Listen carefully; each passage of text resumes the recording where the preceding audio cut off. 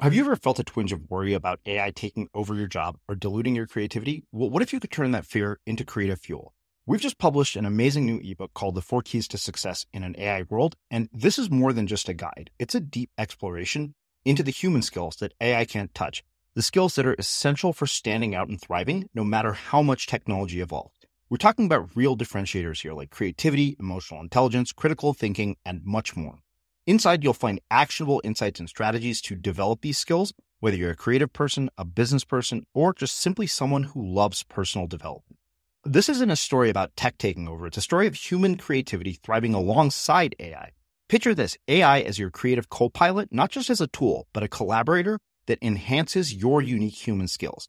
The 4 Keys ebook will show you exactly how to do that and view AI in a new way that empowers you instead of overshadows you. Transform your creative potential today.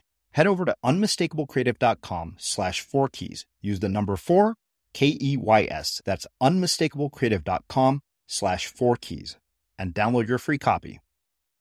I'm Srini Rao, and this is the Unmistakable Creative Podcast, where I speak with creative entrepreneurs, artists, and other insanely interesting people to hear their stories, learn about their molding moments, tipping points, and spectacular takeoffs.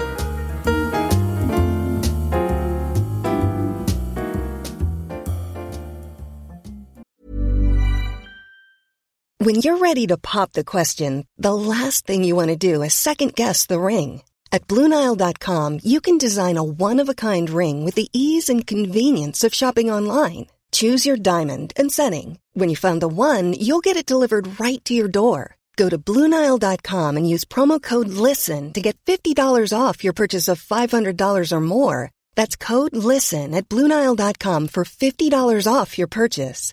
BlueNile.com, code LISTEN. Hold up. What was that? Boring. No flavor. That was as bad as those leftovers you ate all week. Keke Palmer here, and it's time to say hello to something fresh and guilt-free. Hello Fresh. Jazz up dinner with pecan-crusted chicken or garlic butter shrimp scampi. Now that's music to my mouth. Hello Fresh. Let's get this dinner party started. Discover all the delicious possibilities at HelloFresh.com. Many of us have those stubborn pounds that seem impossible to lose, no matter how good we eat or how hard we work out. My solution is PlushCare. PlushCare is a leading telehealth provider with doctors who are there for you day and night to partner with you in your weight loss journey. They can prescribe FDA-approved weight loss medications like Wegovy and Zepbound for those who qualify. Plus, they accept most insurance plans. To get started, visit plushcare.com/weightloss. That's plushcare.com/weightloss. Quality sleep is essential. That's why the Sleep Number Smart Bed is designed for your ever-evolving sleep needs. Need a bed that's firmer or softer on either side? Helps you sleep at a comfortable temperature? Sleep Number Smart Beds let you individualize your comfort, so you sleep better together. J.D. Power ranks Sleep Number number 1 in customer satisfaction with mattresses purchased in-store. And now, save 50% on the Sleep Number Limited Edition Smart Bed for a limited time. For J.D. Power 2023 award information, visit jdpower.com/awards. Only at a Sleep Number store or sleepnumber.com. Hey, it's Ryan Reynolds, and I'm here with Keith, co-star of my upcoming film, If, only in theaters May 17th. Do you want to tell people the big news?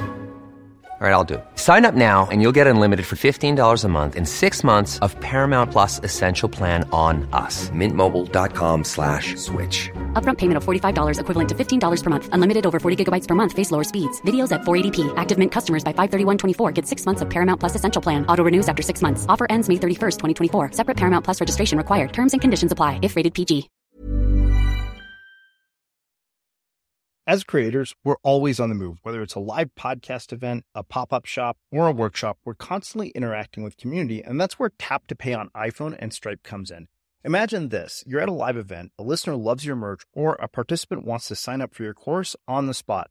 With Tap to Pay on iPhone and Stripe, you can accept their payments right there and then, right from your iPhone, so there's no extra hardware or no delays. Total game changer. It's not just for creators. Any business owner can do this. It's about making transactions smoother and much more personal, growing your business in your way. We've been using Stripe for our products and courses for a long time, and now with Tap to Pay on iPhone, you can take your business to the next level too. So visit stripe.com/tapiphone to learn more. Remember, folks, with Tap to Pay on iPhone and Stripe, your business is always at your fingertips. Patti, thanks so much for taking the time to join us. Oh, thanks for the invitation. Always a pleasure. Thank you. Well, I want to ask you my very first question that I usually ask everybody, and that is, can you tell us a bit about yourself, your background, and kind of how that's brought you to doing this work that you do? Sure. I'm always tempted to begin this to scare the interviewer by saying I was born in a small southern town, as if we're going to go through the whole shebang. But definitely a southern girl. I was doing business work after I finished graduate school. I got my graduate degree in English and art history from the University of Virginia, and always thought I would teach. My mother to this day says, "When are you going to teach college English?" Moved to D.C. and got a job in a nonprofit, which really began my career, because I ended up for the next 10 or 15 years building international divisions for relatively large nonprofit organizations. And that was fabulous. It was really a great way for me to see business at work in a nonprofit setting. And I knew at a certain point it was time to go. My oldest daughter, was about 3, and she climbed into bed with me after a very long trip, excuse me, and said, "Mommy, I had a lot of dreams when you were gone." And I said, "Oh, honey, what did you dream about?" She said, "I dreamed that I was a little tiny fish in a big, big ocean, and I couldn't find my mommy." And I was like, wow, I'm saving the world, and yet I'm letting this young, fantastic human being miss me in that really dramatic way. So I quit that job and started writing business books based on my experience doing the work I had been doing. And the first book did really well. It was a Fortune magazine best business book for the year it came out, the year 2000. By all external measures, it was a fantastic success. It was based on interviews with CEOs of very large companies in about 30 countries. And, there was a piece of me, and I think I write about this in Life as a Verb, that felt like I was play acting. I know I'm doing good work in the world, but it just doesn't feel connected to me in any way. And when that book came from the publisher, in my little box of books that I got from the publisher, I remember opening the box really excited on my front porch and then feeling nothing when I saw it. And, that should have been a big moment. And it was in some ways for me, but I wrote another business book because that's what I did. That's what I was rewarded for. That's what I was really good at. And I think it's easy to kind of go through life in that kind of out-of-body experience where you're doing what's expected of you or what you're really good at, but it's not something that you're passionate about. So after that second business book came out, it actually came out in the year that my stepfather was diagnosed with lung cancer. And as I say in Life as a Verb, and it's really the beginning of this new body of work that I'm creating, he was diagnosed and died 37 days later. And that's the reason behind my blog that you mentioned, 37 days. It was such a huge moment for me to wake up on day 38 and ask myself, what would I be doing today if I only had 37 days to live? The primary answer to that was I would not be writing another business book. I needed to be connected, mind, body. I needed to have a much more embodied experience of my work in the world. And so that was really the catalyst for writing in my own voice for the very first time, which is the book that you were mentioning, Life as a Verb. I knew that there was an answer to that question, and it wasn't just what I didn't want to do, which is pushing against. It was what I wanted to create. And I knew that I wanted to create a real sense of who I am as a person for my 2 daughters. I had at that time an 11-year-old and a 3-month-old. As I tell everybody, I give birth every 11 years, whether I need to or not. So these 2 girls, I wanted them to know me as a human being and not just a mom. So I started writing my stories down to leave them behind and really to not create a prescription for them, because I want them to be thinking about their own lives, but I wanted to at least tell them what I had learned. And there's a lot, in the blog and in the books that have come out of it that's not real pretty. It's not the resume me. It's not the power suit business me. It's not the,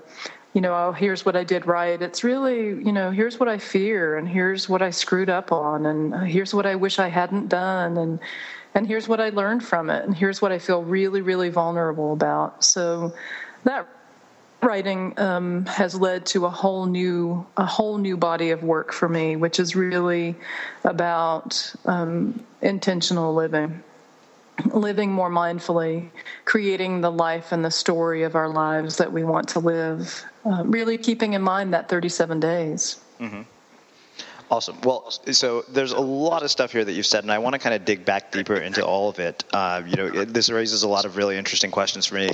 So I want to ask you the first question about this is, you mentioned all these sort of different parts of your background, the English degree, the art history degree, working in nonprofits, and writing business books. And what I'm really kind of curious about is how that has shaped and influenced the work you do now and the work you did in writing business books, and how that sort of shaped and influenced your worldview. It's an interesting thing to think about the path that we take. There's a great image from a physicist, von Helmholtz, who talks about the Royal Road, and the Royal Road is the straight path that you can see when you're at the top of a mountain and you look down to where you started. But it's a fallacy, I think, to think that we can take that Royal Road. And a lot of people ask me advice about the Royal Road. How do you get from A to B? And it's such a windy path, I think, for most of us. Mm-hmm. So the path for me really was beginning, it actually started in high school, when I was an exchange student to Sri Lanka. And seeing a world outside this very small southern town I grew up in sounds naive when I think about it now, but it was so powerful to me to really recognize that this is a place so different from where I grew up, and the people are exactly the same. And that was a huge, huge moment, and really has driven a lot of my social justice activism, which is a huge part of what I'm about. I went from that to college, a small Quaker college, where the idea of social responsibility was foremost. And deep intellectual conversations were a big part of that conversation. And I was actually in Greensboro, and I've written a lot about the Greensboro Massacre, in which the KKK in downtown Greensboro in daylight shot people dead. And this was in my lifetime, at a time when I was in an interracial relationship in a southern town where people were being killed on the streets. And that was a huge part also of my journey forward around isms of all kinds. And then when I went to graduate school, I was really entranced with the idea of intellectual curiosity at a time when, I had the opportunity to really follow threads of things that interested me. And I was studying in both the English department and the art history department simultaneously, because I was looking at the image of the painter or the image of the artist in fiction. And it's so esoteric, I think about it now, but I loved the exploration of what it is to talk about a spatial form, a piece of art, in a linear format. So a linear, language is linear in that it unfolds over time, and a painting or a sculpture is something that we see in an instant. My mother still asks me, when are you going to teach college English as a result of that experience? But I just had a great time unraveling that and really looking at language in a compelling way as an art form in itself. And writing some of my own work, but really looking at things critically more than that. Well, that's not something that you go out and find a job doing. I want, unless you're going to teach, I want to look at the figure of the artist in fiction as not high on the resume scale. But I had a great time, and I think, and it actually led me to study Mandarin Chinese, because Chinese was the perfect combination of those two forms. It's a spatial language in a linear form, and I just think back now, even talking to you about it, I can remember how exciting it was to dig into that and to learn Chinese and the characters and to really see the interplay of meaning. That was really interesting to me. I was pretty close to being a philosophy major, and I loved at UVA. There was a T-shirt that the philosophy department had that I got one of them, and it said on the front, philosophy department, University of Virginia, and on the back it said philosophy. I'm in it for the money, and it was just such a beautiful. But that was that kind of intellectual pursuit was such a core piece of what I did. And then I moved to D.C. I got married and moved to D.C. and couldn't find a job because it's 1984, 1985. I have this very esoteric degree and no job experience. So I took a job as a receptionist in a nonprofit, but it was one that dealt with international education. And I thought, if I'm going to have an entry-level job at this point in my life, at least it's going to be in a field that I care about. And that really began my international work. And a lot of my work since then in nonprofits was building international divisions for nonprofits and looking at, diversity issues and cultural issues that come with that kind of expansion internationally.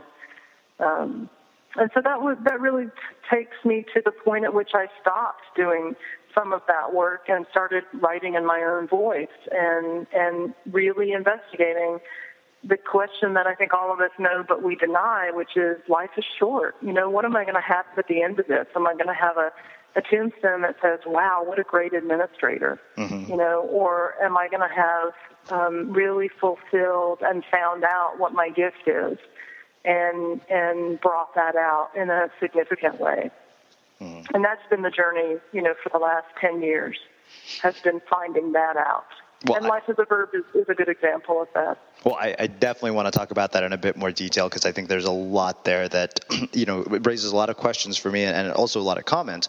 I will say one thing that it has been kind of interesting for me to listen to you kind of, break it apart and kind of show us kind of what the journey has been is that it's been anything but a linear path. And I remember sort of saying this to a group of Pepperdine students that straight and narrow paths very rarely lead to interesting destinations.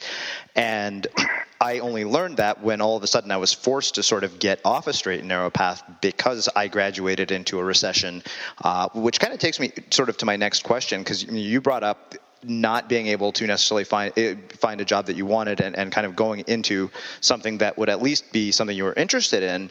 And so what I'm very curious about is, we are living in a world today where there's sort of a lot of career transition going on. There's people coming out of school sort of disillusioned with, the whole idea of working because work as we know it is fundamentally changing. The whole idea of spending your life at one company or having this job waiting for you at graduation is no longer sort of the case.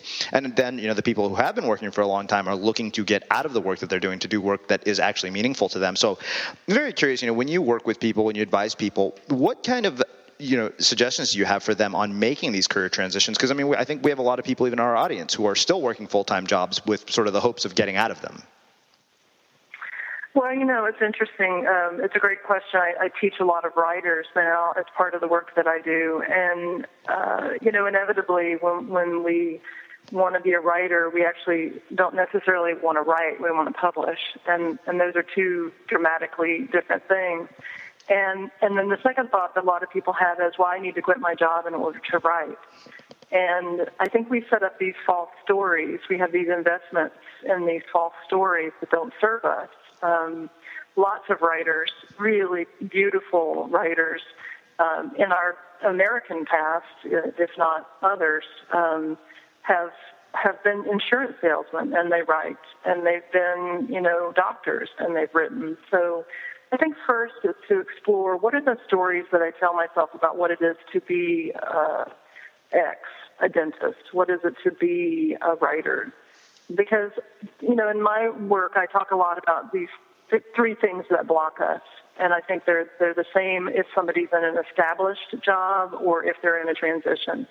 And the first of those things is false comparisons with other people. Well, how does he do it? He seems to have it all together. He's got a great voice. He's, a great marketer. He fills up all his stuff. Well, how come I can't do that? I'm not that smart, or I'm not that whatever. So these comparisons don't serve us. It's not the kind of comparison that leads us to better and greater things. It's the kind of comparison that just stops us. So my favorite writer is Richard Powers, who is the most extraordinary novelist that I think I've ever read. And I could easily read a book of his and say, well, screw it, I'm never going to write anything else again because I could never achieve this. Uh-huh. So false comparisons with other people. I think from my story, the idea that I was doing extremely well in the nonprofit world. I was very young. I was at the top of an organization, a very large organization, because I was smart and I worked really hard. And I was passionate about it. It's easy to continue in something because other people tell you you're good at it and not stop to investigate, oh yeah, I might be good at it, but is it really what I want to do?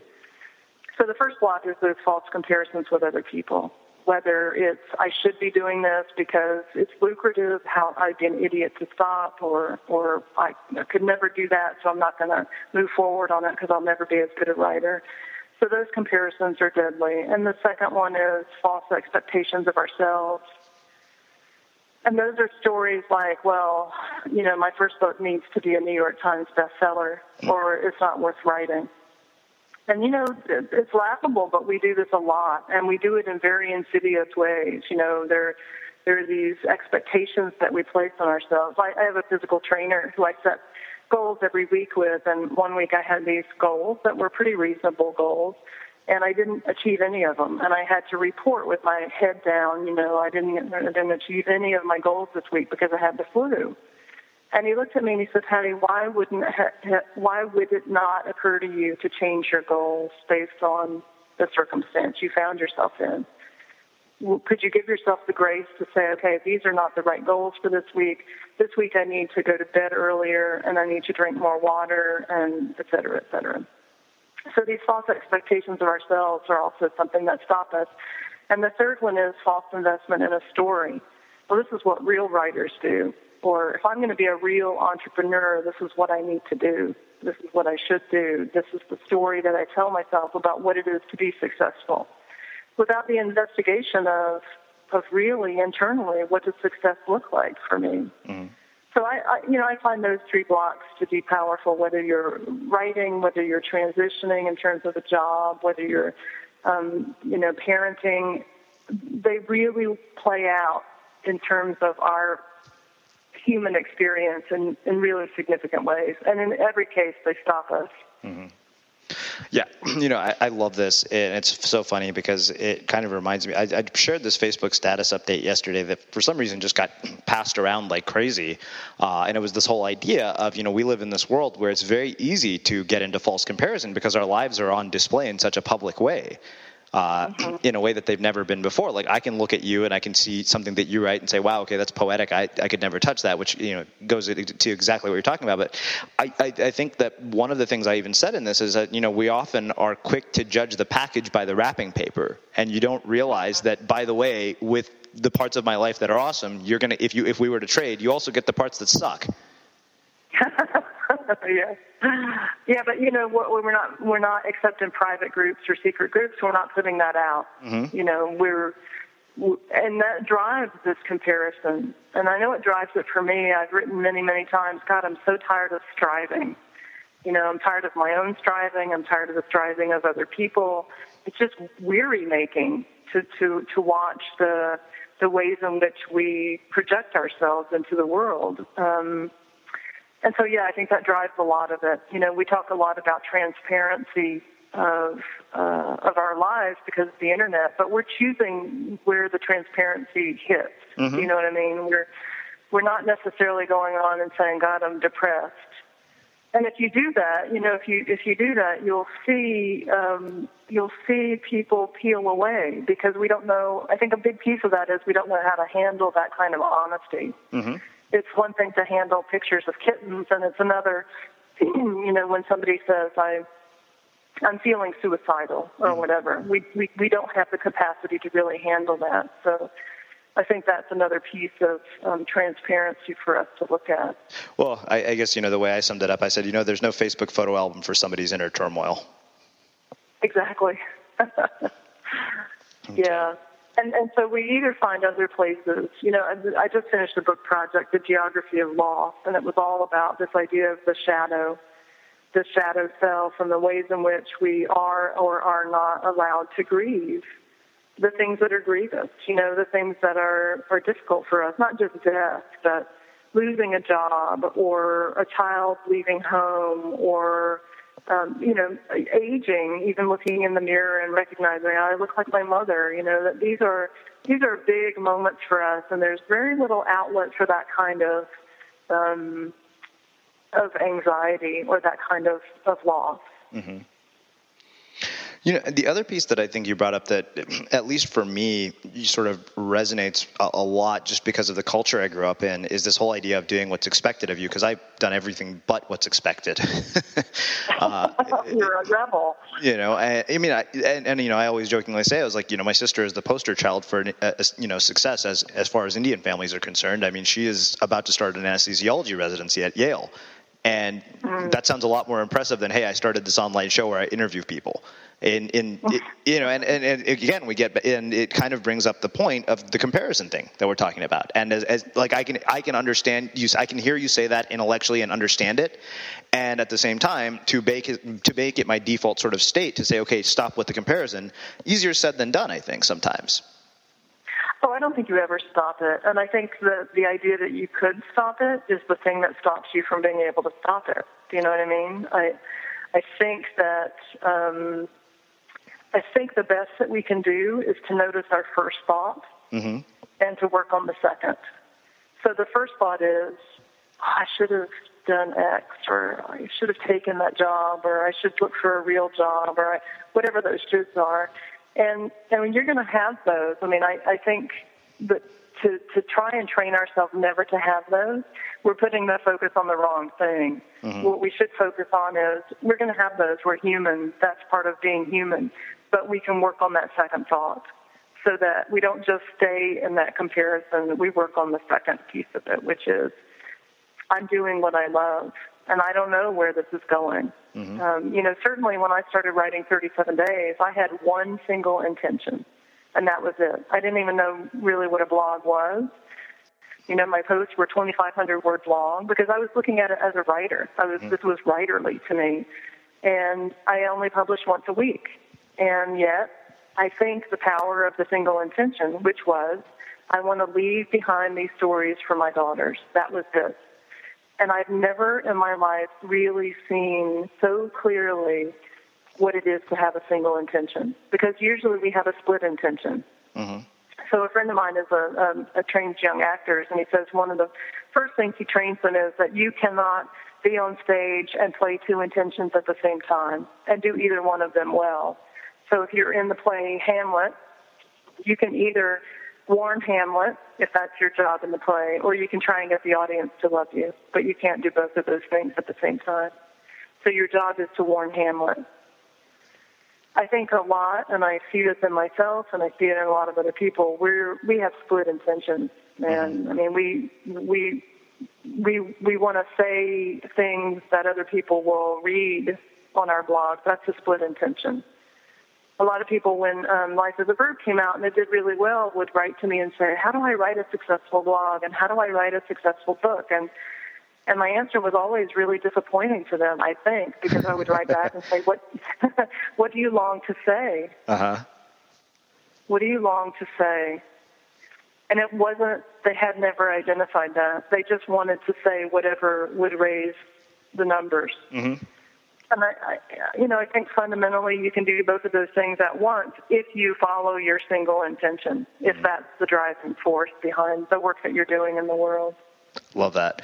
It's funny. I think back to the conversation I had with Danielle about this, and she said, living by the numbers is not a formula for success and not a formula for feeling good. And it's, it's funny because I get that question too. And, I had actually a question from somebody who I had given a talk to at Pepperdine, and she said, I'm starting the blog, but I have no idea what to write. And then I had been sort of using this writing prompt lately, and it's funny because I sometimes feel like I've become a victim of my own advice. I've been using this writing prompt. I said, okay, you know what? And I wonder if on some level, reading your work influenced me, but I thought, you know what? And part of it is because my 35th birthday is coming up. And I thought, okay, what if this was it?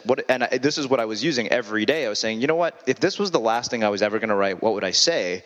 And amazingly enough, it's making a lot of things that are really striking a chord come out. And I had even mentioned this whole idea of the paradox of popularity is that you want to recreate it and it causes you to water down your work. And of course, to me, I just released this book called The Small Army Strategy, and it's done very well. And I was like, okay, well, the very curse of this book is that it's done well. It's the blessing and the curse.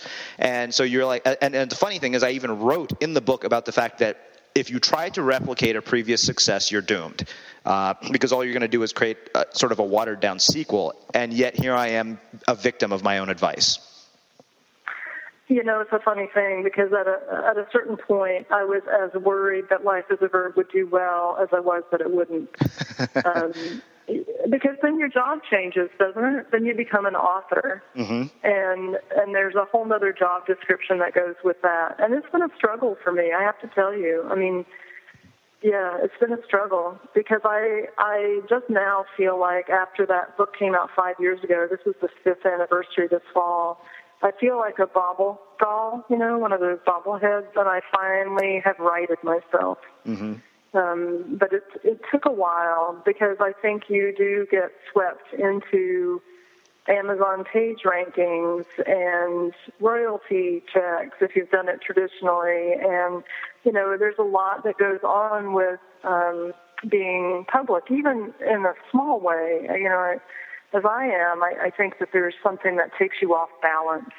And yet, I think in order to learn and in order to move forward, we have to be off balance. So it's not a bad thing.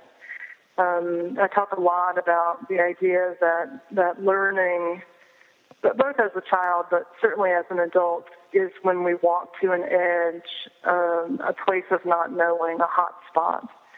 And that it's not so important that we do what's expected of us at that point. It's not so important that we jump over it and that we leap into it or fling ourselves in. It's just important that we notice what we do when we get there.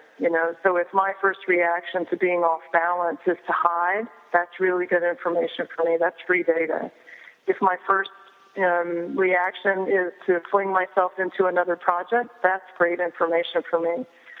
So the only way that we can learn, I think, when we come to an edge or a place of disequilibrium is if we don't judge, because we can't judge and learn at the same time. So if I'm busy saying to myself, oh, my God, I was an idiot. Why didn't I do X? Or why did I do X? That was the stupidest thing I've ever said. That's a place of judgment, and I can no longer learn. If I judge other people, why did he say that? He's an idiot.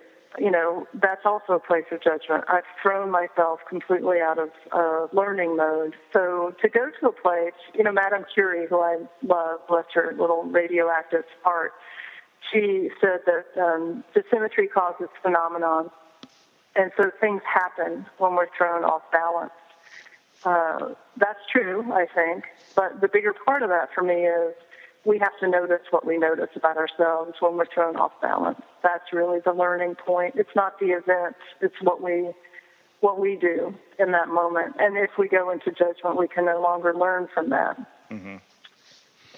So I have one more question around some of the earlier part of our conversation, and then I want to start shifting gears and talking quite a bit about sort of, your new body of work and all of that.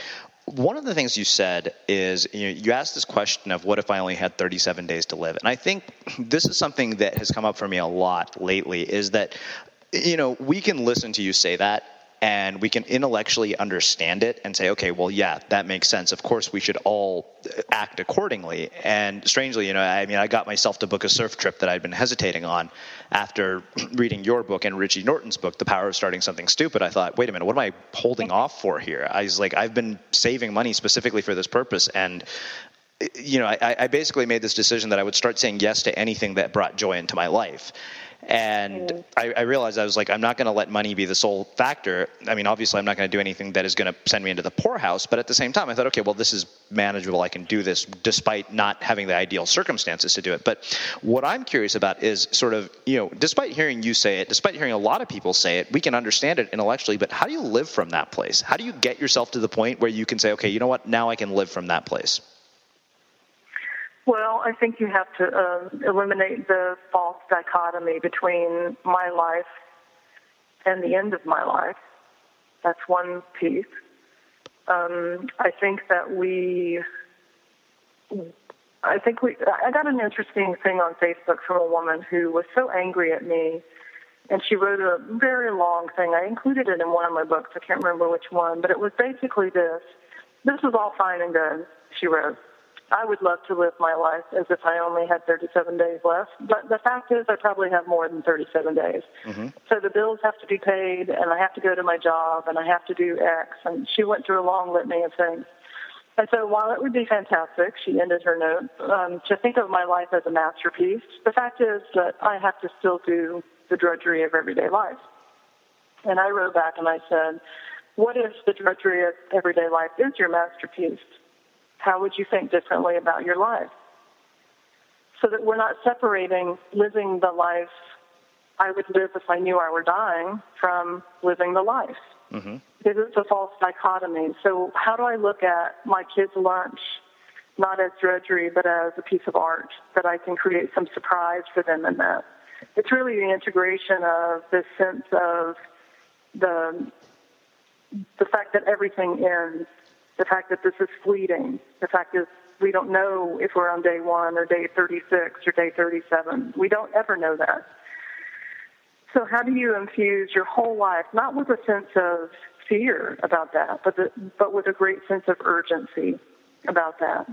So that if I'm in a moment, I can, my favorite thing at this point, I just did a speech in California, and I got the whole audience, a couple thousand people to do this with me, and it was so beautiful, and it's so easy to do, and it's simply to breathe in and think to yourself, hello moment, and then breathe out as you think to yourself, I am here. Hello moment, I am here. And so that very, very simple act of grounding yourself in that moment is living intentionally. It is keeping those 37 days in mind. It doesn't have to be a big Chicago musical kind of event. It has to be daily recognition and really a look at the quality of your engagement with the world. You know, how am I engaging with this small human in my house? How am I engaging with the person who gives me my coffee at Starbucks? You know, how would I describe the quality of my engagement with the world around me? I think that's the bigger question. So it's not stopping everything. I knew, when I asked that question, there were a couple of answers. One, as I said, I wanted my girls to know me as a full human being. Mm-hmm. And two, I wanted, when I got to my last 37 days, whenever that is, I wanted to be able to say to myself, this is the life I wanted to live. I didn't want to get there and say, okay, now I'm going to see the world, and now I'm going to go surfing, and now I'm going to go do X. I really wanted to be content that I had done what I wanted and needed to do. And you know what? Sometimes that includes things I don't want to do. Sometimes it includes a job. And that's okay. That's a piece of it. Mm-hmm. It's not a separation from that recognition of living your life as fully as you can within the constraints that you find yourself in, within the context that you find yourself in. I love that. It's so poetic, and it's funny because I think about kind of, what you're saying about being in the moment. Obviously, as a surfer, that's a big part of my life, and that's part of what got me so addicted to it. And, I've always talked about this in the show. I said, part of what makes it so compelling to spend that much time in the water is you really are forced to live in the moment, because if you don't, you're either submerged or, taking waves on the head. And I kind of realized one of the things that I really always take away from my surf experiences is that I think one of our natural tendencies is that we dwell on the past and we worry about the future. And then you realize, wow, wait a minute, all these things that are so painful and may really make us miserable only exist in time and only exist in the future and the past. And in true presence, I have found that it is really difficult to be miserable. Yeah, exactly. Yeah, I think that's, there are three things that I came to in this new project that I think were, for me, really powerful. And the first, and this is what's grounding me now. The first is to embrace what is, not what was, what will be, but what is right now. Susan Piver is a friend of mine, and she wrote in The Wisdom of a Broken Heart about having a heartbreak and sitting on the curb, having taken the garbage out, sobbing and sobbing and sobbing, and then realizing, wait a minute, nothing is hurting me at this moment. this moment is not hurting me. And to embrace what is, what has happened, is to be able to sit in that moment and to recognize this is the moment that I have right now. And the second one is to honor what was. I think a lot of times if we have a loss of a job or a relationship or a friend, anything, a death of somebody, we push that away. And to really allow ourselves to honor what was, to recognize the gifts that came from it, to recognize what we loved about it, is really important. I think that's an important part of healing. And then the last one is to love what will be. And the unspoken part of that is you won't know what that is. Mm-hmm. We can't know. It's not that royal road, that linear straight path that you were talking about earlier. It never is. And I think those three pieces for me have been sustaining in times of great turmoil or in times of great uncertainty, which is, I think, where a lot of us exist. Mm-hmm. Jewelry isn't a gift you give just once. It's a way to remind your loved one of a beautiful moment every time they see it. Blue Nile can help you find the gift that says how you feel and says it beautifully, with expert guidance and a wide assortment of jewelry of the highest quality at the best price. Go to BlueNile.com and experience the convenience of shopping Blue Nile, the original online jeweler since 1999. That's BlueNile.com to find the perfect jewelry gift for any occasion. BlueNile.com.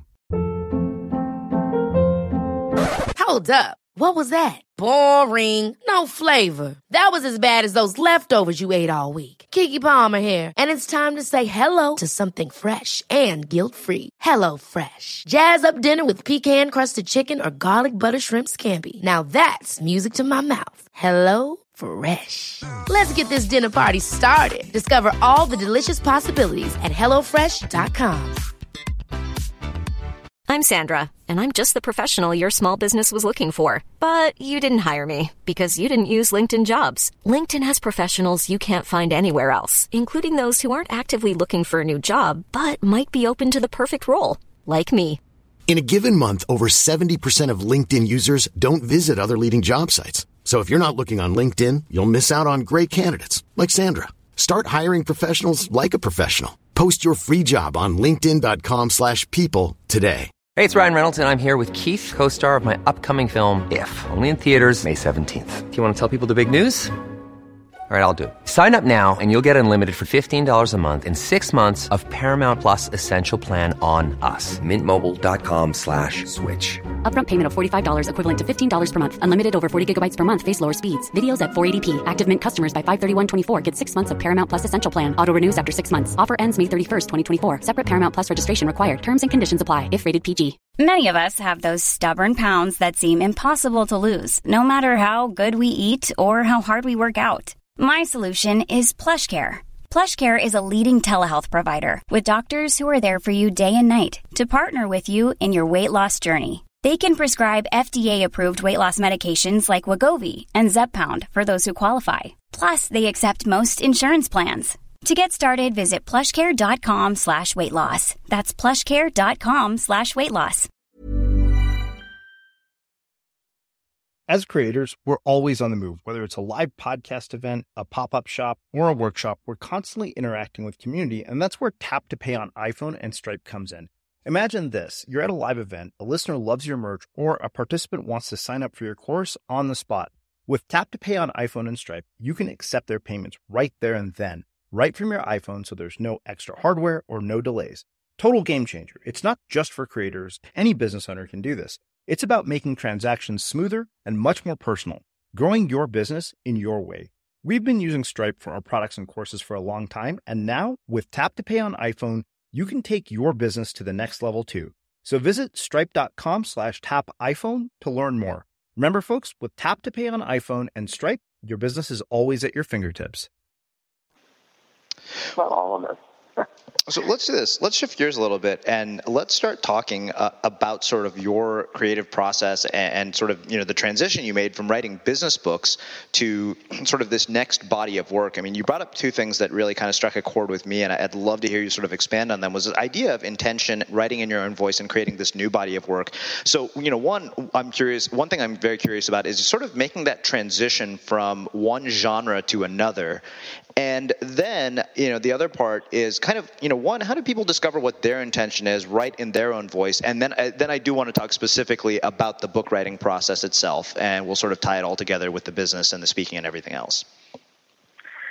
So this idea of intention, I think, is really a powerful one. I think for me, as I said earlier, the power of a single intention was important, and I have pushed back against the imposition of other intentions in my life, to be an author, to be to be visible, to be all the things that come along with that, to market, all those things.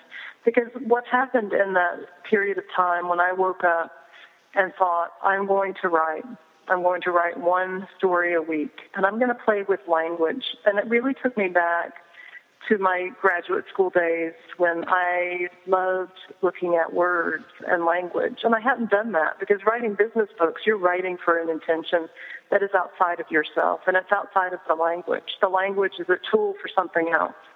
And I really was looking at the language in and of itself, and that was so beautiful to me. I mean, I honestly have never been happier than I was in that beginning 2 years of writing 37 days, because I was so engrossed in the language. And so the intention for that was really clear, because I felt a great sense of urgency about it. I mean, what do you feel, what is urgent in your life? It's like you said, when you think about if this were the last thing I was going to write, there's an urgency behind that. There's a passion behind that. There's a legacy leaving, behind that. And there's probably for you, and I know for me, there's an embodiment of that. I had been living my whole life from the neck up. I was this body carrying around this big head, and I really wanted to feel things at a different space, in a different way. And to describe these very simple, you've read Life as a Verb. There's some very simple stories in there. And to get away from the fact that they needed to be bigger, or they needed to be bolder, or they needed to be something else. I tell a story, because it's so funny to me, about going to San Antonio to do a speech, Austin, to do a speech, and yelling for my husband and saying, oh my God, look at the opening keynote. I was the closing keynote. He goes, well, that's fantastic. It was the first woman to row solo across the Atlantic. And I was like, fantastic. Are you kidding me? She's going to have these enormous stories of living through, typhoons and eating bugs all the way across the Atlantic. And she's going to have these really fit arms. And there's no way that my stories can survive that. My stories are about Tess, my little girl, carrying a grape around. Mm-hmm. And he looked at me and he said, I didn't know this was a contest. And I thought, wow, these stories that we tell ourselves are so insidious. And if I look back at my single intention, it is to tell my stories, not somebody else's stories, or stories that people will laugh at or love, or, it is to tell my own story. I think when you've gotten there. I think you also know when you're not there, when you're having what I have described earlier as an out-of-body experience. These business books were so well received, and yet it was like somebody else was writing them. Mm-hmm. And that disconnect, we can avoid it and we can ignore it for a certain period of time. And at some point, something in our lives shifts and we can no longer have that disconnect exist. And so then becomes the moment of, okay, how do I realign, without judgment? Because I could easily go into judgment. Oh, my God, I spent 20 years of my life doing this false work. No, I can honor what I learned from all that, incorporate it into my story as I move forward. But I can't regret it, because that will stop me as well. So to really play around with, what do you feel in your body when you know you're doing work that is important to you? And how do we stop? This is what I hear from a lot of writing students. Well, how do I know if anybody wants to read this? I don't know. But do you need to say it? Do you need to say this? Becomes the question. And it seems so esoteric, and I understand that. But I think the more we are splitting our intention and on that stage just wanting the audience to love us, then we're not in the play. We're not allowing ourselves to be honest on the stage warning Hamlet. We're too focused on, will they like it? And this happened with my second book. I couldn't finish it because I thought, it won't be as successful as Life is a Verb. And I hate to admit that, but I think that was a block, It's what you said earlier. Mm-hmm. You get into that space of, and here's what I know, the thing that has taken the place of your work has become your work. So if wanting the audience to love me has become my work, it's taken the place of writing. That's become my job. Mm-hmm. And I think that's really important for us to think about. What has taken the place of your work? Because that has become your work. And if it's checking your rankings, then that's become your job. If it's, you can name anything. If it's procrastinating, which I'm familiar with, then that's become your job. I can relate. Does that make sense? Oh, that makes perfect sense to me. I mean, I think I've seen your updates on Facebook. I want to ask you a question around this whole idea of playing with language that you brought up, because one thing that really struck me was your sort of way of assembling words and using metaphors. And the one that always stood out in my mind that I could not get out of my mind, and I remember when I first contacted you, I said, this is probably my favorite line from the book, and I can't stop thinking about it, was when you described your younger daughter as, being around her is like getting a PhD in exuberance.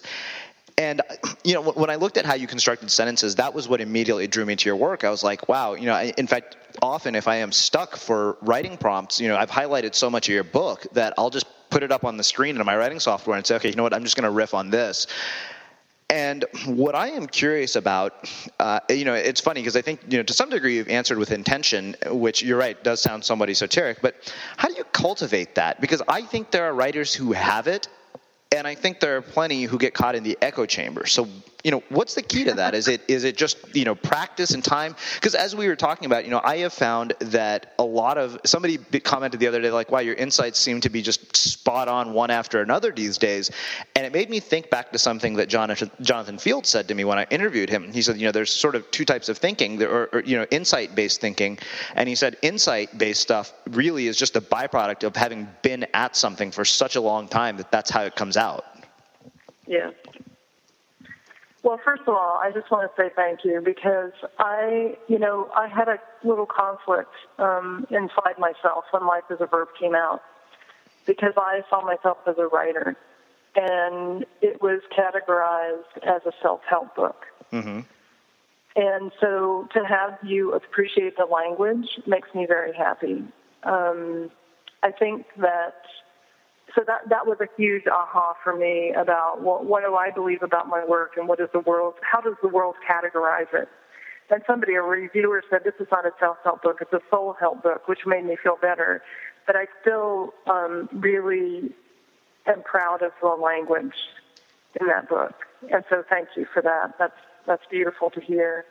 And that came from writing 8 hours a day, every day, for a week on each one of those essays.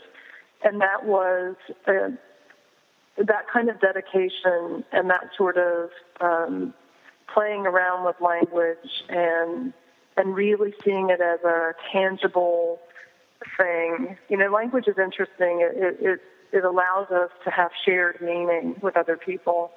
It allows us to express and to understand the meaning that others have for us and we for them. And yet, there's a deeper level of language that I think becomes so much more tactile and so much more I don't even know what the word is. Ironically, I don't know what the word is to use, but there's a deeper level of appreciation for the word that I hope is embodied in my work. That I want to go beyond the surface of where I've been categorized as helping people to really be attentive to the ways in which language can both free us and not. I think that language reduces reality to a space where we can all identify what's happened. And in that reduction, there's something that's lost. And so I see part of my job as adding that back in, if that makes sense. Mm-hmm. So that the words are not just referential, they have a deeper, different meaning embodied inside of them. And so that's a piece of it for me, and that comes from attention. It comes from a mindfulness about what words are. And I think that came definitely from my graduate career, really looking at how does a writer, for example, describe a piece of art so that I can see it, and that there's a different level of understanding about that piece of art when I see it again. So I think language is magic in that way, and I also think language is dangerous in that way. Mm-hmm. And many books that I read, I think, don't pay attention to language in that way. And I love the exploration of it, and it's what you said. It is bathing in words. It is really engaging with them on such a physical level that you can feel them in a different way than if you just write quickly. Mm-hmm. And I'm a fast writer. I write pretty quickly. But it's going back and really massaging and feeling that language in a different way. And I take as my inspiration, not business book writers or self-help book writers. I take as my inspiration novelists mm-hmm. like Richard Powers and others whose command of the language is so powerful that it gives me shivers really to think about. So that's where I find my joy. I love talking about this, by the way. I'm so happy you asked this question because I'm excited. I'm excited talking about it. This was very much the reason I wanted to have you on the show. Like, once I read that line, I was like, okay, I got to figure out how to get her on our show. I'm so happy that you like the language. Oh, that was hands down the thing that stood out to me the most about the book. It was honestly, I think it's interesting, and I will openly admit I'm very guilty of not reading nearly enough fiction. Robert Greene and I had a conversation about this and I've mentioned this on the show before. And, we were talking about sort of our modern day writers on the web, sort of our bloggers and all these people. And he was telling me, he said the example that he sort of referred to was biodiversity, and the sort of more inputs you have in an ecosystem, the richer that ecosystem is. And he kind of described your, absorption of information and information consumption almost the exact same way. And, like I said, I'll openly admit I'm very guilty of reading a very similar type of book. And I've always, even though I know from having conversations like this one that could be the key to really unlocking a lot of, some of the better work that I'm capable of doing. Or, stop absorbing information altogether for a while. Like one of the great experiments I always tell people to conduct is unsubscribe from everything you read for a while, because otherwise it'll drown out the sound of your own voice. It does, and I did that this last year because I just felt so overwhelmed with input mm-hmm. that I couldn't. It's like that bobblehead thing, or those things you had as a kid that you would punch, mm-hmm. that would bobble around and then come back up. That's kind of how I felt, and I really had to. I just needed to disengage, mm-hmm. and that's what I've done. And except for reading fiction, and I've started more intently reading for 30 minutes aloud to my daughter at night. And that, too, gives me a real sense of language. And if you're a writer, I think the thing you must do is read your stuff out loud, mm-hmm. because you will get a different feel for how the words fit together and whether there's a satisfaction in how they fit together that way. The other thing I think that's really interesting that you brought up, and I've never heard put this way before, is this whole idea of sort of feeling your words. I'd never heard anybody describe it that way, and I'd never even thought about it that way. The idea of you're taking something that to some degree we consider intangible and saying, okay, make it this tangible thing. Like, how does it, how does it taste? How does it feel? How does it sound? All of it. And I'd never thought of it that way. And I think that's absolutely brilliant. So I really, really appreciate that insight. I want to shift gears a little bit, and I want to start talking kind of about sort of the whole inception of the book. Because, one of the questions you probably heard me ask if you heard my other interviews is sort of about the writing process of what were the seeds for Life as a Verb? Because, there's a lot of people who look from outside of the blogosphere and they have the blog to book deal dream, obviously not realizing what really goes into it, because we sort of hear the outlier stories of people saying, hey, this book got turned into a movie. I started a blog and next thing you know, I was wildly successful. It's like, wait a minute. No, that's not actually the truth. I only know this because I've talked to all these people now. But what I'm curious or, kind of what were the seeds for this book idea? And then I'd love for you to talk about your process, because I know that creating something like a larger body of work, which I think ties to our whole body of work conversation, like a book, is a very different process than, say, an individual blog post. So I'd love for you to walk us through that. Then we'll talk about the marketing plan, your speaking, and kind of wrap things up. Well, sadly, my story is I wrote a blog and a publisher came to me and wanted to make a book. So I really apologize for that. But, interestingly, I think also I wasn't invested in an outcome. And so I never thought about writing a book. 2 years into writing 37 Days, a publisher did come to me and say, we've been reading your blog for 2 years and we'd like to make a book. So that's the fairy tale part of it, and I remember vividly, I'm big on organizing principles. What is the organizing principle of this body of work? What is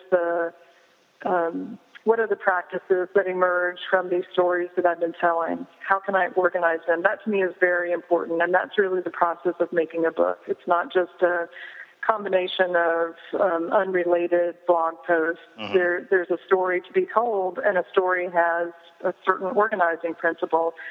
And I remember vividly the Sunday morning I woke up at 3 a.m. and came down to the computer and had it. I knew what those 6 practices were that had emerged from the story. So from that perspective, that was the process for me, was to really understand what is all that's telling me, what are the things. And as a facilitator and a speaker and a teacher, I do that all the time. I take disparate pieces of information from a class of people, for example, and I create something out of it. I create understanding and meaning from it. So that's really the process for me was, you have all these stories or you have these ideas, but where's that thread? What is that thread, and how do you start pulling it? And one of the things I was going to mention earlier is that the way that I make meaning of the world is through story. And the way that I create story or acknowledge or uncover story is by following threads. And a lot of times if I'm writing a story, I start with one intention and I get into it. And if I write and keep writing and paying attention to language, the outcome could be completely different because I haven't so set my intention so strongly that I can't follow threads, if that makes sense. So the book process itself, I imagine that is the fairy tale version, is to have somebody come to you and say, we want to make a book, Within that, there's lots of learning about what it is to work with a publisher and what it is to hold your ground in terms of your work in the world, and to be able to say no, no, we're not going in that direction, even if a publisher says you are. So I think those were huge lessons for me that I needed to really understand what it was to so identify with and so be connected to a piece of work that I would risk it not being published in order to maintain the integrity of what I believed it could be. And those were huge lessons for me in that process. Well, I love that last bit that you said, the idea of risk not being published in order to maintain the integrity of the work. And, I think about our friend A.J. Leon, who had, this amazing manifesto called The Life and Times of a Remarkable Misfit, which I mentioned on the show, and we just had him here as a guest. He actually returned his royalty check because he said, or he returned his advance, and he said, you know what? He's like, my book, the way you guys want me to write it, is going to be a piece of crap, so I don't want to do it. Which I thought that was very admirable, and I don't think that's the easiest thing to do, but I really, really appreciate you mentioning that. One other question around this, and I think the other thing that you brought up is this whole idea of an organizing principle, and Chris Gilbo, when I asked him about it, he said yes. He's like, we call that an arc in narrative, and it's definitely, and I think that I was under the delusion that you keep forcing it, and you'll come up with it. And I realized, you know what, that's not going to work. If I try to force it, I have to let it sort of happen naturally, and I'll keep doing what I'm doing. And I noticed, suddenly I'm able to start creating things that I hadn't thought about before, like bigger bodies of work. And, there are things that I wished I could have done 3 years ago, and I realized it wasn't the right time 3 years ago to do them. Mm-hmm. Right. So, well, I wish I were, 25 and had figured this out. Me too. But, one of the things that I would say to you is that Robert Olin Butler is a writer who says that a story is a yearning meeting a series of obstacles. Mm-hmm. So if you think about your life is a story. You're creating it every day, and it's the story of your yearning or your intention, the thing that you desire, meeting a series of obstacles. And in our culture, we don't like obstacles. We want to burn them. We want to, whack-a-mole them. We want to, get rid of them. But it's actually the obstacles that make the story move forward. So if we can engage in a different relationship with those obstacles, whether they're loss, whether they're bad business deals, whether they're, transition to a new job, whatever they are, those are the things that make up that plot of our lives. And so it's like Little Red Riding Hood needs the wolf to be a compelling story, but we want to avoid the wolf. The wolf is the thing that makes us move forward. So how do we embrace it? How do we walk with it? How do we move toward it? And to really acknowledge that those are the things that move our life forward. In my case, with my book, it was the title. My publisher said to me, we've had our final titling committee meeting, and the title of your book is Make Every Day Count. And I said, no, it's really not. That's not it. And it was that was an obstacle that really moved my story forward in terms of my capacity to say no, that won't be happening. No, like the example you gave, here's your money back. I will not publish a book under that name. Uh-huh. And I could see that as an obstacle to fret about or to get upset about, or I could see it as something that really changed my engagement in the creative process in a significant way, and that's what it did. Mm-hmm. So one other question around the book, and then we'll start wrapping things up. Can you tell us a little bit about the marketing plan for the book? Because I know that, one of the big things that everybody always talks to me about is the fact that, a publisher comes to you because you have the platform and they expect you to market the book. So, what went into getting the word out? I didn't really have a plan. I did what I thought made sense. And what made sense was I had all these readers who were excited about a book coming out, and I shared information with them. And I did a blog tour the first month that it was out. So people got books, they reviewed them, they interviewed me, they wrote about it on their blogs for 30 days. Mm-hmm. And I expected, as many authors do, I think, I expected that the publisher would have a marketing plan. And that really wasn't the case. It's a different business model for publishers than the rest of the world believes. And so there was no book tour, there was no anything. What happened was the readers of my blog, who were very, it was just an amazing community. They invited me and put me up and arranged for readings, and I went to 43 cities as a grassroots effort. Which was kind of at the time unheard of. How do you get all these people to rally around and do that with a very small, relatively small readership? So it was really the loyalty and the engagement of the people who'd been reading my work for a number of years that got the word out at all about Life as a Verb. Very grassroots. And it's funny because I think that sort of that grassroots mindset is more important probably today than even when your book came out, because we are in such a sort of noisy world. And I think that grassroots concept is probably more accessible to us, even more with all the tools that we have at our disposal, with all the technology. And it kind of, to me, really just makes important the message of a loyal audience versus a massive one. Because I think that we get, like, it kind of brings back our conversation about numbers. It's like you can have all the eyeballs in the world, but if nobody cares, then what does it matter?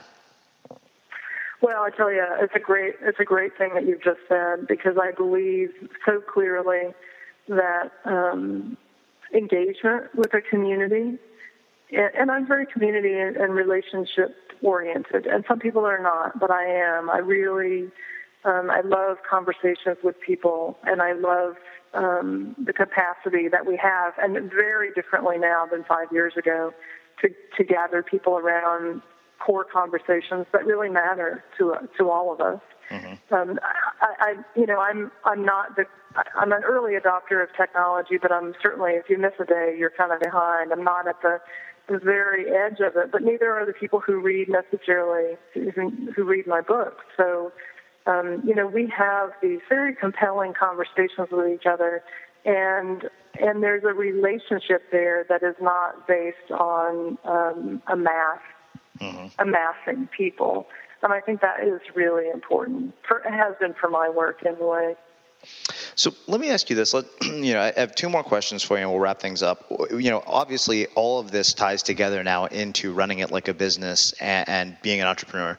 So how have you connected all of these experiences into sort of because I think you and I both know books don't make you rich or famous. What? That was my whole business plan. Damn it. maybe there's a part of your story you haven't told us, but I've seen this with a lot of authors, having talked to so many authors. But what I'm curious about is how you connect all the moving parts together into sort of running it like a business, doing the workshops that you do, and everything else. I mean, where's all that come from? And then kind of what can we look at in our own work to find sort of the real business opportunities? Well, it's an interesting question, and for many reasons, not the least of which is I completely changed my quote-unquote business model, if you could say I have one, in the past year. I always have joked for many, many years that I make money when I'm on the road, because that's when I'm training, that's when I'm teaching, that's when I'm speaking, when I'm away from home, and that's true. That has always been true. And I've done a lot of diversity training in my in 25 years of looking at social justice issues, but all of that has been on the road. My youngest daughter, Tess, was diagnosed with Asperger's last June, and I had recognized before that diagnosis that my travel was really causing her pain. And so I, at the end of 2011, said, enough is enough. That's going to stop. I'm still going to travel, and not nearly as much. I was traveling every week. And so into the beginning of 2012, I laugh about it now. That's kind of how I do everything I do. I said to myself one night, I'll teach an online writing class. And I put it up the next day, and it filled up. And I've had a blast teaching. It's called Verb Tribe. A blast teaching writers how to create sustainable writing practices for themselves. It was an amazing success. I had a hell of a good time doing it. I learned a lot. I figured out, that the things that I thought were so important about building community and teaching face-to-face were doable in an online format. And that was a huge aha for me. So my business now, I still speak, but not nearly as much. I'm very clear about how many times I'll speak every year. And travel, and most of my work is online. So it's, one of the things that I would suggest is to really begin to understand, maybe take classes online to realize, how do you build the kind of thing that you want online. I knew I didn't want a talking heads class. I knew I didn't want a passive experience for the people who were in it. There were many, many things that were important to me in my face-to-face training that had to be present. And I was able to create them. So that's been a big, big change for me. Just a sea change for the way that I've done business. In terms of helping other people decide, I think the technology is one piece to really get clear about what is possible, because a lot is possible online. but to really be clear about what it is that you offer. I talk a lot to my writing students about making a strong offer. And a strong offer to me is, like in improv, you make a bold, strong offer to the world, and your job is to make the offer. Your job is not to, spin stories to yourself about whether people are buying it or not. Your job is to make the offer, and you'll learn from whatever the reaction is, and then you can make another strong offer. I don't know if that's helpful or not. Yeah, no, it is. I think the thing that kind of stood out to me really was the whole idea of, one of the things is you said you wanted certain things in what you're creating as an experience. And I think that that's really important. I don't think we think enough about that. We think sort of about the logistics, the marketing, but we don't think about, am I going to create an experience that I'm going to enjoy delivering? And I wish more people thought about that. I can tell you that there have been times when we've created things and we realize, wait a minute, we've just set ourselves up for doing something we're not going to have any fun doing. Well, I think that's important. And I think the other part for me is my job as a teacher is not to be loved. My job as a teacher is to take you to an edge and to create a safe space for you to be at that edge, but it's not necessarily to be loved. So if you come to my class, I have to be really clear about the fact that for myself and also for people who come, I'm not going to hold your hand. I'm going to imagine that you're an adult and you can make decisions about how you engage. And how you engage in the class might give you an indication of how you engage in life. And I think that's really important for people to recognize. It's so easy to buy online classes and never do them. And I think as teachers, we need to expect more from the people who engage. There needs to be a different transaction than just money changing hands. Teaching for me needs to be transformational in some way. Or I don't know, having done quote-unquote transactional diversity training for many years, I'm no longer interested in transactions. I really want people to come to my classes with an expectation of themselves, not just of me as the teacher. Awesome. Well, Patti, one final question for you, and this is something that I have been closing all of our interviews with. One of the things that's been interesting to me as I've sort of observed the online world is just the sheer amount of opportunity that's available to us. And it's strange because on some level, I think that it brings us full circle to that whole idea of false comparison. But, we look at people like Danielle Laporte, like Chris Guillebeau, like a lot of the people who have become sort of published authors, and we look at them sort of as our heroes and our role models. And I've always sort of been curious, what is it that distinguishes the people, in your own experience and sort of what you've observed, who achieve at the highest levels from the ones who don't? What a great question. I think that there's a clarity of purpose that is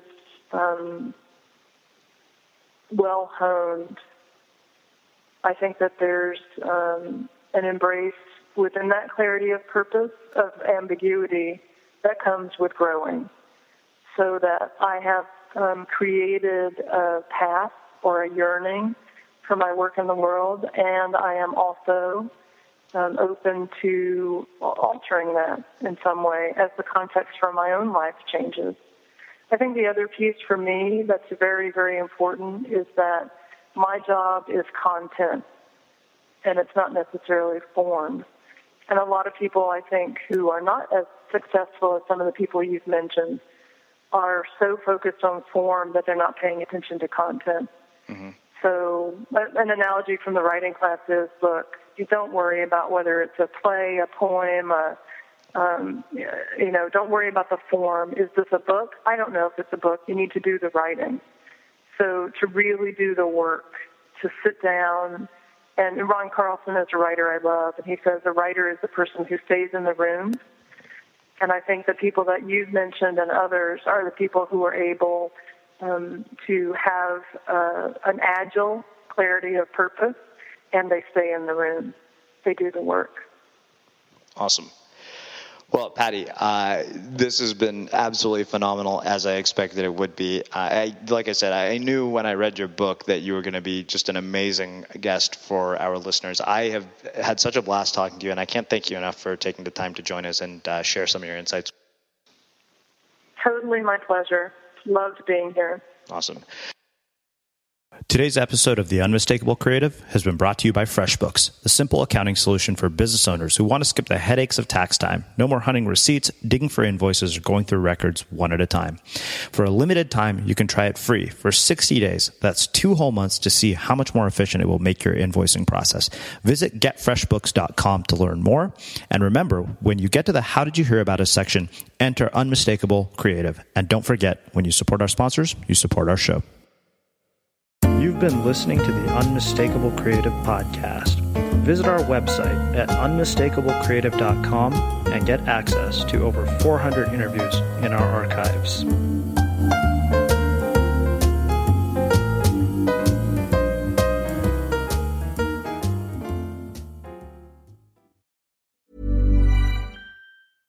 Imagine the softest sheets you've ever felt. Now imagine them getting even softer over time. That's what you'll feel with Boll & Branch's organic cotton sheets. In a recent customer survey, 96% replied that Boll & Branch sheets get softer with every wash. Start getting your best night's sleep in these sheets that get softer and softer for years to come. Try their sheets with a 30-night guarantee. Plus, get 15% off your first order at bollandbranch.com. Code BUTTERY. Exclusions apply. See site for details. Hi, I'm Daniel, founder of Pretty Litter. Did you know cats tend to hide symptoms of sickness and pain? I learned this the hard way after losing my cat, Gingy. So I created Pretty Litter, a health monitoring litter that helps detect early signs of illness by changing colors, saving you money and potentially your cat's life. Pretty Litter is veterinarian developed, and it's the easiest way to keep tabs on your fur baby's health right at home. Go to prettylitter.com and use code ACAST for 20% off your first order and a free cat toy. Terms and conditions apply. See site for details. Hold up. What was that? Boring. No flavor. That was as bad as those leftovers you ate all week. Keke Palmer here, and it's time to say hello to something fresh and guilt-free. Hello Fresh. Jazz up dinner with pecan-crusted chicken or garlic butter shrimp scampi. Now that's music to my mouth. Hello Fresh. Let's get this dinner party started. Discover all the delicious possibilities at HelloFresh.com. Even when we're on a budget, we still deserve nice things. Quince is a place to scoop up stunning high-end goods for 50 to 80% less than similar brands. They have buttery soft cashmere sweaters starting at $50, luxurious Italian leather bags, and so much more. Plus, Quince only works with factories that use safe, ethical, and responsible manufacturing. Get the high-end goods you'll love without the high price tag with Quince. Go to quince.com/style for free shipping and 365-day returns. Have you ever felt a twinge of worry about AI taking over your job or diluting your creativity? Well, what if you could turn that fear into creative fuel? We've just published an amazing new ebook called The 4 Keys to Success in an AI World, and this is more than just a guide. It's a deep exploration into the human skills that AI can't touch, the skills that are essential for standing out and thriving no matter how much technology evolved. We're talking about real differentiators here like creativity, emotional intelligence, critical thinking, and much more. Inside, you'll find actionable insights and strategies to develop these skills, whether you're a creative person, a business person, or just simply someone who loves personal development. This isn't a story about tech taking over. It's a story of human creativity thriving alongside AI. Picture this, AI as your creative co-pilot, not just as a tool, but a collaborator that enhances your unique human skills. The 4 Keys ebook will show you exactly how to do that and view AI in a new way that empowers you instead of overshadows you. Transform your creative potential today. Head over to unmistakablecreative.com/4keys. Use the number 4, KEYS. That's unmistakablecreative.com/4keys and download your free copy.